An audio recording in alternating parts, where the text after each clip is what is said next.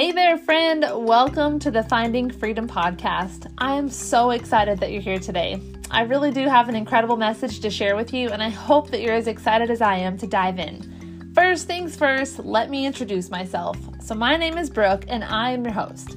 I'm a mom of 3, military wife, and entrepreneur who's passionate about teaching women how to manage their time so they can eliminate the distractions of the world and focus on what God is speaking to them through their daily time in the Bible. This podcast is designed to help you walk away each week with tangible insights straight from Scripture that will help you understand and then apply God's Word in your life. I know developing a relationship with Jesus can sometimes feel overwhelming, and I'm here to help you simplify that. So grab your Bible, a cup of coffee, and something to take notes with, and let's find freedom in God's Word together. Well, hello there, everybody. Thank you so much for tuning into this week's episode. Today, we are going to start a bit of a new series. I felt like God put on my heart to talk about the book of Ecclesiastes a couple of weeks ago. I did some quiet time and study on it, I would say in the fall of last year, and it just made such an impression on me. And so whenever I'm asking God to lead me to a new episode idea, I try to tune into where He's leading me. And I feel like this study that I did on my own really was just something that He kept leading me back to. So I've done a more in-depth study from my quiet time, and now I'm excited to share it with you in a podcast episode, a couple of them actually. But before we get into the book of Ecclesiastes, the book was written by King Solomon, and it's really a reflection on his life, and it's super powerful. But before we can actually dive into that, I really feel like I need to give a little bit of background information, a little bit of context or history on the life of King Solomon, because I think knowing his story will just add more depth. So before we dive into that, I'm going to bring it back to 1 Kings. We're going to talk a little bit about just who King Solomon was, where he came from, how he became king, and it will give you, like I said, some great context for the next couple episodes as we go through the book of Ecclesiastes. So if you join me, if you have your Bibles, open them up to 1 Kings chapter 1.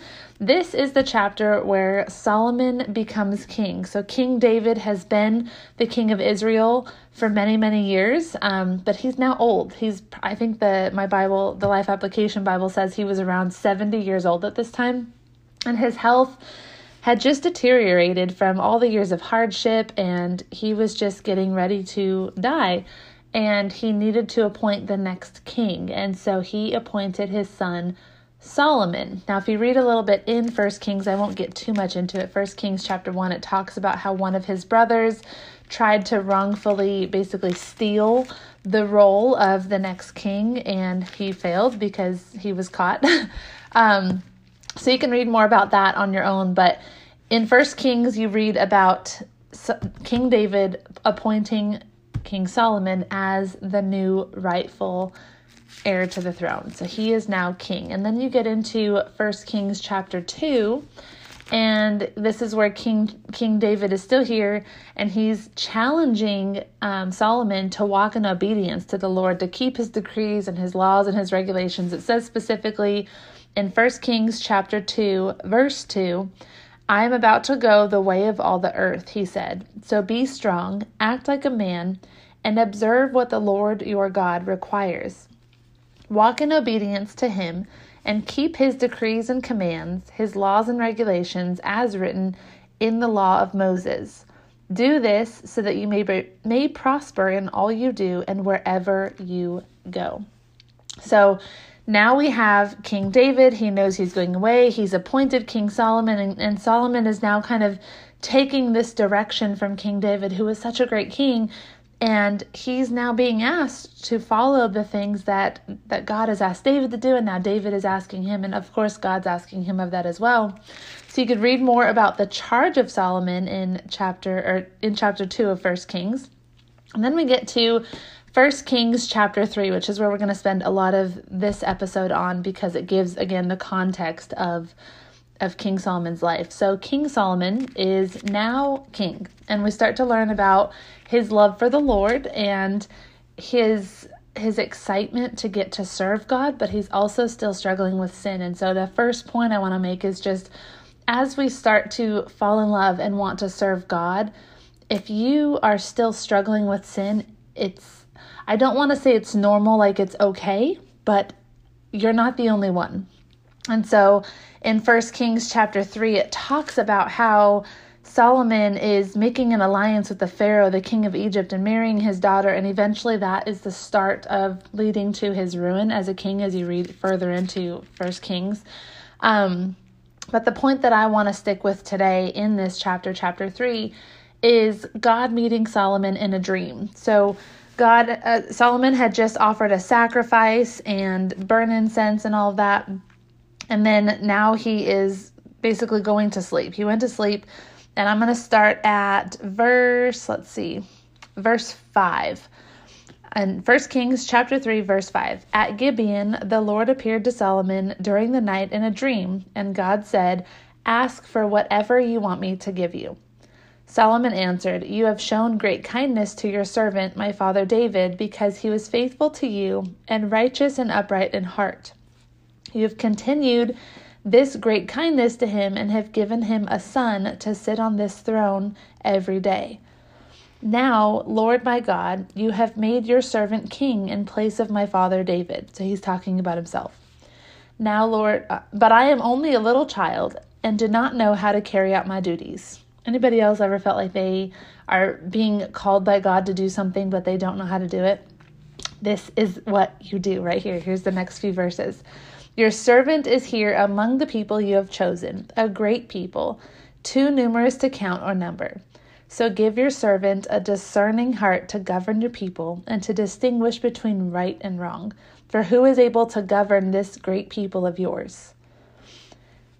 If you have ever been appointed into a position or you feel just unable to accomplish what God is asking you to do, that prayer right there is the prayer that you should pray. That's the prayer that I have prayed many times in my life as I've become a Christian, and it's just a prayer that really is humble and really shows God your heart. So he is not asking for all of the things. He's not asking for power and fame and money. He's asking for wisdom. And if you know anything about King Solomon, he goes on to write all of the Proverbs. So he asks for this wisdom from God. And in verse 10, it starts with God's response. It said, "The Lord was pleased that Solomon had asked for this. So God said to him, 'Since you have asked for this, and not for long life or wealth for yourself, nor have asked for the death of your enemies, but instead for discernment in administering justice, I will do what you have asked. I will give you a wise and discerning heart, so that there will never have been anyone like you, nor will there ever will be. Moreover, I will give you what you have not asked for, which are both wealth and honor, so that in your lifetime you will have no equal among kings. And if you walk in obedience to me and keep my decrees and commands as David your father did, I will give you a long life." Can you imagine that kind of experience where you have the opportunity to ask God for anything in the world? What would your first response be? For a lot of people, it would be the power, the fame, the wealth, those kinds of things, the stuff, the things of this world, right? But instead, he asked for discernment, for help in leading the people that God had appointed him to lead. And I just think that that is something so special and something that not most people would do. If you read throughout Scripture, there's not a lot of people in Scripture that are asking for that when they had the opportunity to ask for anything in the world. And so him asking for wisdom just really, it encourages me as a leader in so many different areas of my life. I don't know it all. I never will. And I simply need to ask God for wisdom. And I know that there are probably areas in your life where you need to do the same. And James 1:5 says, "If any of you lacks wisdom, you should ask God, who gives generously to all without finding fault, and it will be given to you." So this verse is telling us that we can ask for this same wisdom that God gave King Solomon, the same wisdom that King Solomon was asking him for. We're able to ask for that as well. Now, that's not to say that God's going to answer us in the same way and give us all of the wisdom in the world and all of the fame and all of the power and all of the wealth. Our heart should never be focused on all that. But when we have a task ahead of us that we don't feel equipped to step into, wisdom is what we need, and wisdom is what we are empowered to ask for. So God will give us that wisdom if we're putting His kingdom, His interests, and His principles first. And so in the next few episodes, we're going to talk a lot more about that, because the book of Ecclesiastes is like a reflection of Solomon's life. And he talks a lot about just setting our sights on the right things. And I think it's such a good challenge as we dive into this new series to really ask ourselves what we're praying for. Are we praying for wisdom, or are we praying for things? Are we praying and trusting in God that He's going to provide what we need so that we can accomplish the things that He's called us to do? Or are we, trying to make our own way? So, and then also as we're praying for wisdom, are we putting that same wisdom to practice? There's a scripture, I think it's James 1:22. It says, "Be doers of the word, not just hearers only." We want to make sure that we're taking in the wisdom that God's given us, whether it's through His word, through a dream, through prayer, but we're taking that wisdom and then we're doing something with it, because wisdom that's not being used is useless, right? So if you continue to read through 1 Kings, you see kind of a gradual deterioration of King Solomon's reign as he really slowly but surely falls into the traps of sin, and it eventually leads to his downfall. So another point that I want to make in today's episode is, even if the wisest of men can be ensnared in sin, how much more susceptible do you think we are too? He had all of the wisdom, all of the knowledge, all of the power, all of the fame, all of the wealth, and he still struggled with sin, just like you and I. And so I have 3 application questions as we close out this episode. First one is, where's our focus? Are we asking for stuff, or are we asking for wisdom? So check your focus and ask yourself where your focus is, and be honest with yourself in that. And if it is not in the right places, then repent of that and ask God for forgiveness, and then ask Him for the wisdom that you need to do what He's asking you to do. And then the second question I have is, are we willing to follow the wisdom that God gives us to step into whatever He's calling us to do? And then the third question is, what small sin might we be allowing in our lives right now that could hinder us or eventually lead to our downfall? So those are my reflection questions.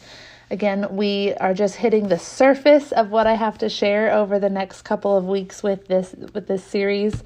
I have a lot of good stuff in store, so I hope you'll stick around. I hope you'll tune in next week for the book of Ecclesiastes. If you would like to kind of prepare yourself, get ahead. You can read the book of Ecclesiastes over this next week. It's a short book, so you could read through it in a couple days and just kind of have a bit of a knowledge of what we're going to be talking about. But again, ask yourself those questions. Where's your focus?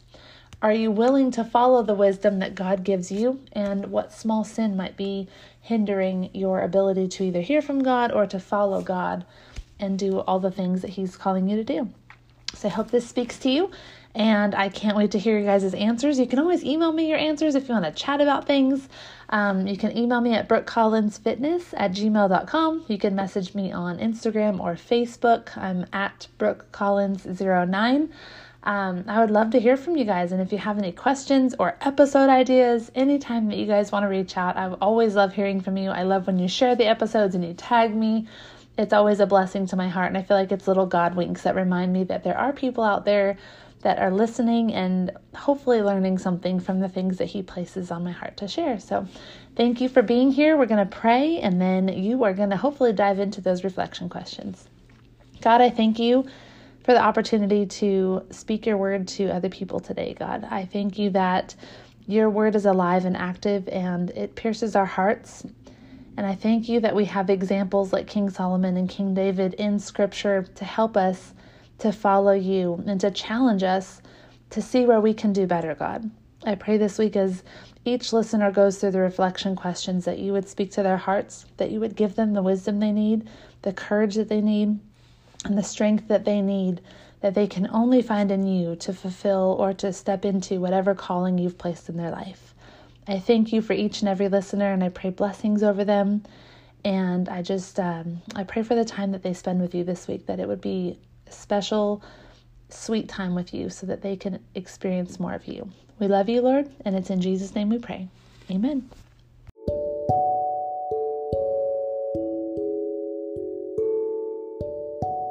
Thank you so much for listening to the Finding Freedom podcast today. If this episode spoke to you in some way, can you please share it with someone else? Maybe subscribe and leave a rating and review. Each share and review means more to me than you'll ever know because it means that we're getting God's word out to more people. Your support means so much, and I hope you'll tune in next week. In the meantime, let's connect on social media. I've linked my accounts in the show notes, and I'd love to chat more with you throughout the week. Have a great day, and God bless.